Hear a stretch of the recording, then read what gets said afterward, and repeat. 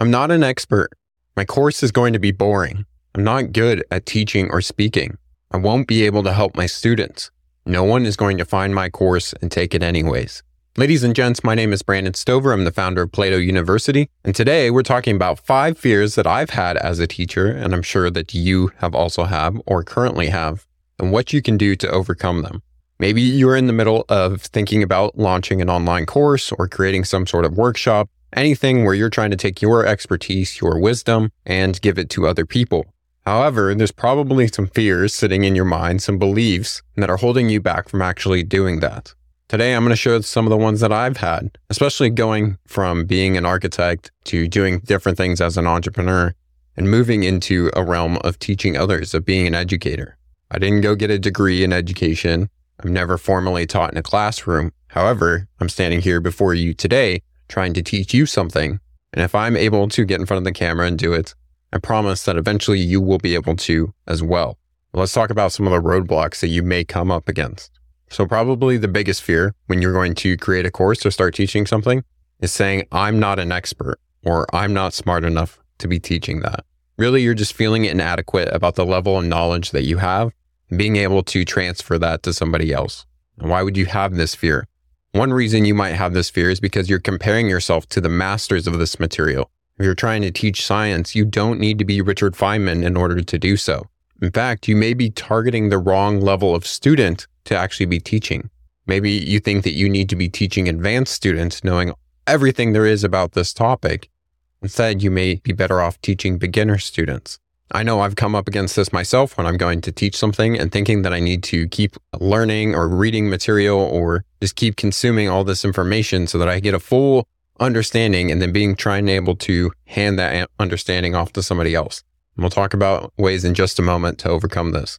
But another reason that you probably have this fear, not being an expert, is you haven't actually taken the time to sit down and write down everything that you actually know about a given topic. You haven't taken the time to create a course outline, to start structuring some of your knowledge. You're just holding this ideal in your head right now of what an expert is and how much stuff they're supposed to know about this. And in fact, you're probably focusing on the things that you don't know, the areas of your missing knowledge of some knowledge set, rather than all the things that you do know.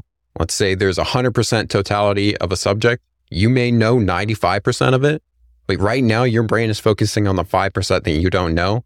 And for that reason, you're thinking you can't teach it. And the last reason you may be thinking this is because you think there's some sort of final level that you're going to reach, some final understanding where you know everything and you never have to learn anything else about this knowledge set. The reality of the world is you always have to keep updating yourself. You always have to keep learning. So you're never going to know all the stuff.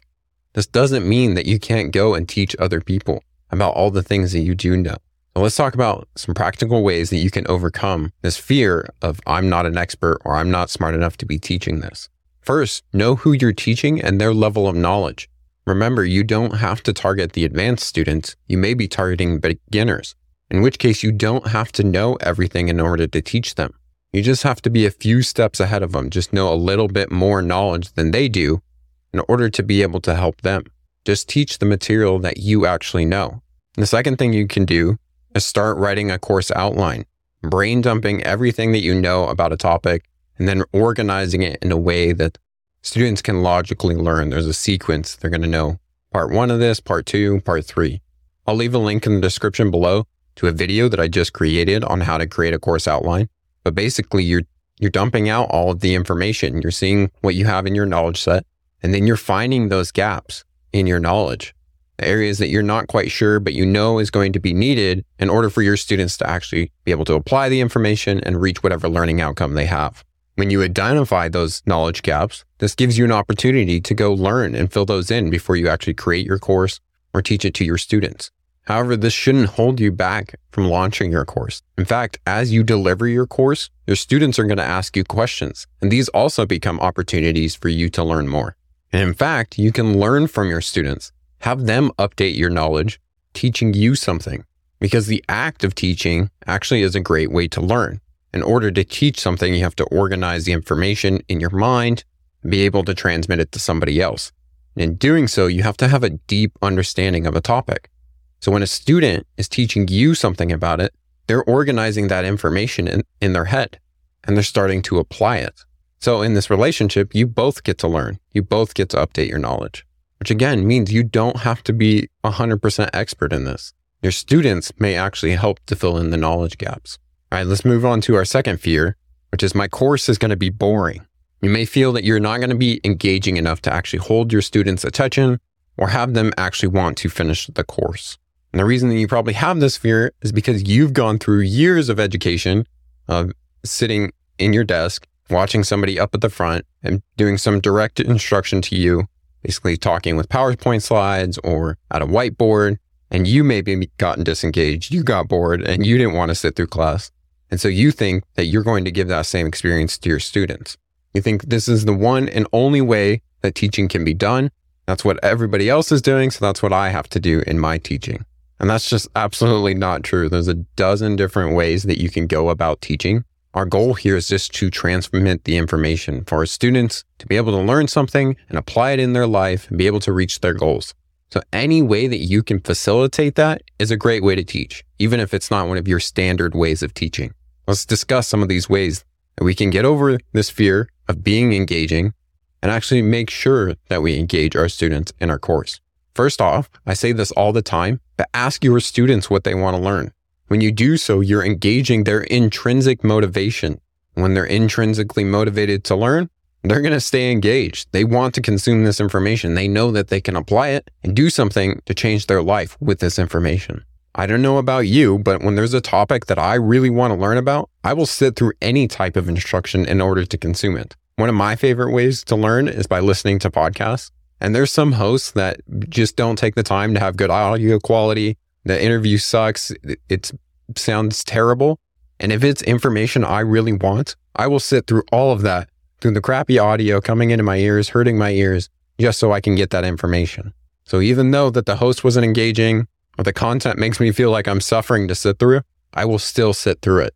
I'm engaged.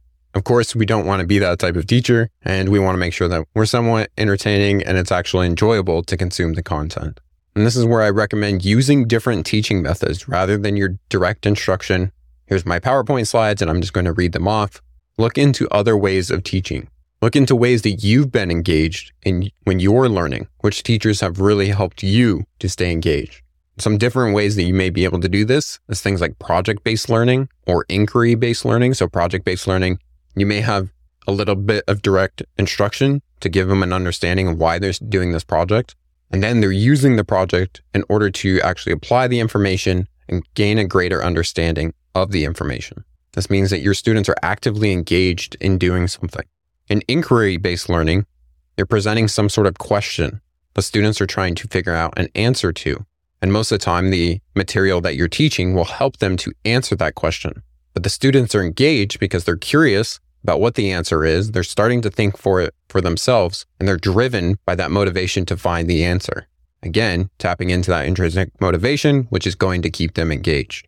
Of course, in our day and age, we've been trained a little bit to be a little chaotic and disengage our intention and place it somewhere else. So you want to look for ways that you can hook and re-engage your students' attention, especially if you're teaching a live workshop or some sort of online class. And you can do this through active learning techniques. I'll leave a link to 3 videos that I've done that goes over 15 different active learning techniques that you can use in your online courses or in your live workshops. But the basic of this, let's say you're creating a 60-minute workshop, is you're trying to break up that 60 minutes rather than just speaking at them for 60 minutes, which by the end, they're just going to zone out. They don't want to listen anymore. Is delivering 5 minutes maybe of instruction, of direct instruction where you're talking to them, going over a material, and then having them apply that for 5 minutes, doing some sort of small activity or having them engage in active recall, anything that's going to shift up, getting them from listening, passively taking in material to engaging with the material, actively participating with it. These can also be done in an asynchronous course where people are taking it at their own pace, at their own time. At Plato University, the way we design our course lessons is by having about 10 to 15 minutes of material that people are listening to, and then having some sort of activity at the end where they apply that information and breaking those lessons up so they're only consuming about 15 minutes at a time. We recommend doing it daily so they get a daily habit of learning. And the philosophy behind this is having our students learn and then apply, learn, apply, learn, apply. consuming information, applying it, trying to produce their knowledge. This is going to keep your students engaged because they instantly know why they're going to be using this information. In about 5 minutes, we're going to ask you to do something with that information. And this will keep your students engaged while they're learning the material. All right, let's talk about fear number 3, which is I'm not good at speaking or I'm not good at teaching. Basically, you feel like you're going to sound dumb, you're going to look like a fool, or you're not going to be able to articulate yourself in a way that your students will actually understand the information. And why are you having this fear? Well, maybe you've presented something in the past or you've had bad speaking experiences. So you have a little bit of trauma there. Like, I don't want to stand in front of somebody. I don't want to get in front of a camera. I want to get in front of these students and try and deliver this information. I'm going to fumble on my words. I'm going to look like an idiot. We've all been there, especially our first times speaking about anything. But the bigger reason behind this fear is you've just not had enough practice yet doing it. You've not had the practice of trying to articulate your thoughts and can feel comfortable performing it over and over and over again. And because you've not had the practice of doing this, you've not learned the little skills that are going to help you comfortably do it, like organizing your thoughts beforehand and not just winging it when you get there. So how do you overcome this? First, I recommend choosing a medium that you're comfortable teaching in. If you feel that you're not good at speaking, you're not going to get up in front of 500 people and try and teach a lesson. In fact, if you don't feel like you're good at speaking, you can start with writing. Take whatever that you're trying to teach and write a guide about that information. In doing so, this is going to force you to organize your thoughts and get it out on paper. And by having organized thoughts, you can later take that writing and turn it into a lesson that you actually speak. That maybe you get in front of a camera and speak, and you could just read out what you've already written, or you can begin turning it into some sort of live workshop, and the different parts of your writing become the pieces or things that you're hitting on and become bullet points as you go through that workshop. When I first started teaching any sort of material, I actually started with podcasting, because podcasting, when I got started, I don't know, like 4 or 5 years ago now, video podcasts were starting to get popular, but they weren't as popular as they are today. And so you can literally just get in front of a mic, nobody can see you, and you can sit there with notes on your screen and just sit there and practice articulating your thoughts. If you go to Plato University, you'll see that all of our courses are audio courses. And what this allows me to do is take a 10 or 15 minute lesson and take 60 minutes to record that lesson. If you actually seen the recordings that I do, that's about 2 or 3 minutes of articulating some sort of information, and then probably a 10-minute gap where I'm sitting there thinking about, okay, how am I going to articulate this next? How am I going to formulate it so that people understand? Reading through my notes, reading through some information that I've consumed to better fill my knowledge gaps, and then doing another like 2 or 3 minutes of talk. And sometimes I mess up, and so I'll just speak that same part again. And by the end, I have this 60-minute recording that I have to go through, edit out all the stuff, condense it down to 10 minutes. And when that lesson comes out, you think that I'm the most articulate, wonderful person in the world. Brandon just speaks with ease. But instead, I had all these screw-ups along the way. And that medium was comfortable to me. Now I'm able to actually get in front of people. I can do live workshops. I can get in front of this camera and do a lesson, and oftentimes can do things off the cuff. But I still usually have bullet points or something that I'm looking at. Even doing this video now, I have things pre-written before I even started recording. So choose a medium that you're comfortable with, start there, and you can expand your teaching as you go. My second recommendation is to start creating frameworks for yourself that you can put information into that you know people will understand. So in the Plato University courses, everything is built off the what, why, how framework. What is the topic? Why does it matter? How do we apply it? I know my goal with everything that I teach is I want you to understand the information, and then I actually want you to be able to apply it to do something in your life, to change your life or change the world. And so when I create a lesson, I create a video, I create a talk, I create a workshop, everything falls under the what, why, how framework. This allows me to move into anything that I want to teach and understand, okay, if I'm going to transmit this information, I need to know the what's of it. What are the different topics or knowledge sets, different pieces of information they need to know. And I need to know why it's important so I can give that to our students and avoid the dreaded, why are we learning this? And then I need to know how the information is applied. What steps can the students take in order to actually use this information? Now you can create whatever framework's going to help you best and help your students learn based on the learning outcomes, what they are going to be able to do with this information later. But the what, why, how framework may help you. And then my last recommendation is to just practice, to do the reps. Your first ones are going to suck. I promise you, anything that I tried to teach in the beginning, I was not very articulate. I probably did sound dumb and I probably did look like a fool. It doesn't matter. I probably wasn't teaching it to that many people and I'm still here. I went on to the next lesson and tried to teach something else. And with practice, I got better at articulating myself. And with this practice, you want to do what's called deliberate practice. So you're not just practicing for practice's sake, but you're practicing in order to get feedback so that you can update your practice and practice better. So if you're doing a live workshop or you're doing an online class on Zoom, you have people that are live in front of you. When you are delivering your lesson in whatever way that you're doing that, look for people's reactions. Look at their body language. When you say something, especially something that may be complex, how is it landing with your audience? Look at their faces. Are they confused? Are they not understanding? That gives you feedback that you need to update that section. You need to better articulate yourself there.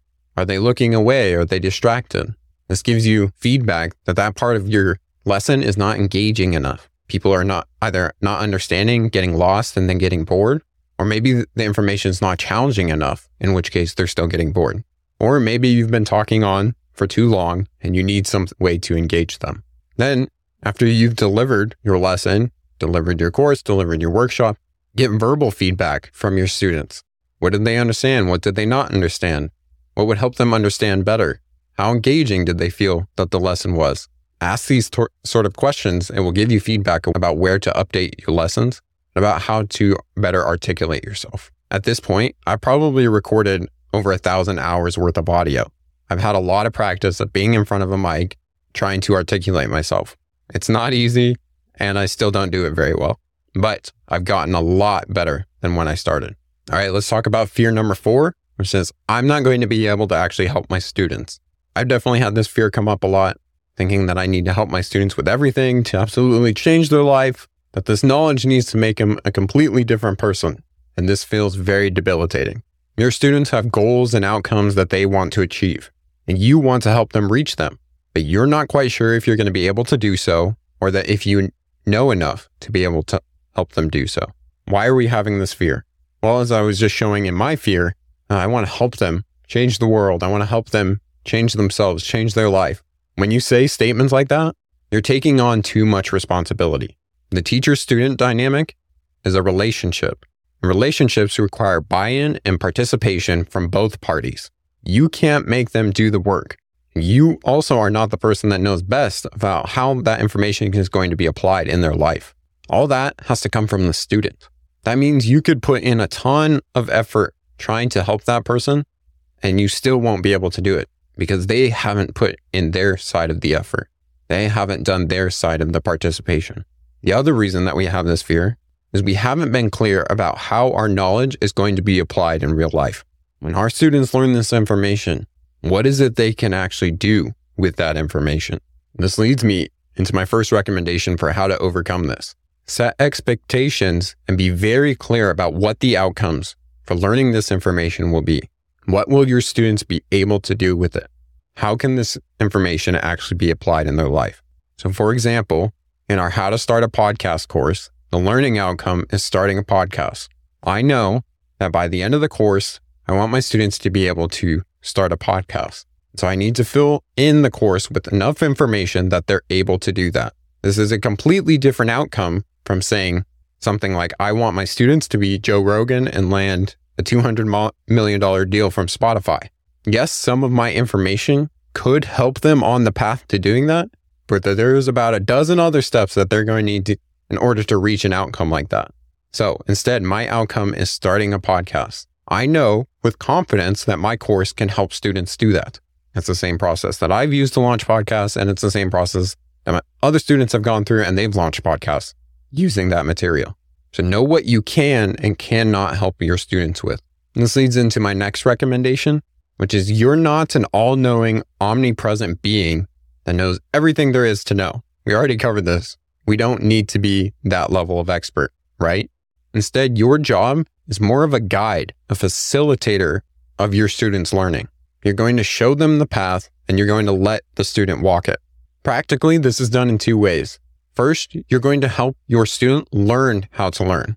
Give them the skills They know how to identify the information that they need, go find it, and then actually learn it. So that technically one day they don't even need a teacher. They don't need somebody to be there. They could do it on their own. This is going to help your student reach whatever goal that they have because it's a skill that can be applied anywhere. The second thing that you're going to do is guide them to resources that they can use to help them reach their goals and outcomes. If we go back to our $200 million Spotify deal after launching a podcast, I cannot help them reach that. I don't know how to hit the $200 million mark with a podcast. However, I can help guide them to resources where they may be able to find out that information, to resources on how to market your podcast better, about how to speak to sponsors, about how to structure a contract, and make a deal with Spotify. Those are not things that are covered in my course, but I know how to find that information and I can help guide my students to that information. And then the last thing that you can do to help overcome this fear of I don't know if I can actually help my students is when they are taking your course or they've consumed one of your lessons, get feedback from them. They're going to tell you if you've actually helped them accomplish something. They're going to tell you if you've helped them change their life. And I promise every time that you hear this, you're going to get a little confidence boost in your own teaching. You're going to get that warm, buzzy feeling of, oh my goodness, I just helped deliver some information. My student applied it and they reached whatever goal they had. They changed something in their life. It's an amazing feeling. And the more you get it, the more confident you're going to be in your teaching. All right, our fifth fear for this video, probably not our final because we always have fears come up, is no one's going to find and take my course anyways. Basically, you put in all this time and effort into creating a course and you're afraid you're going to launch it. It's going to be crickets. Nobody's going to take the course. Nobody's going to find the information and your effort has gone to waste. Why do we have this fear? Well, we've probably not taken the time to actually talk to prospective students, people that will actually be taking our course once we launch it. We've probably not spent time building an audience, having a group of people that we're constantly interacting with that we know when we finish our course that we can give it to those people. We're probably not very aware about the different mediums and platforms that we can actually publish and get our course material out to. And marketing is probably not our strong suit. That's okay. There's plenty of things that we can do in order to overcome these. The first thing that we can do is during the creation of our course is interact and ask students what they want to learn. And we're doing this for two reasons. The first is so that we actually teach material that our students want to learn and consume. Taking us back to that engagement piece, we're trying to tap into the intrinsic motivation of our student to take the course.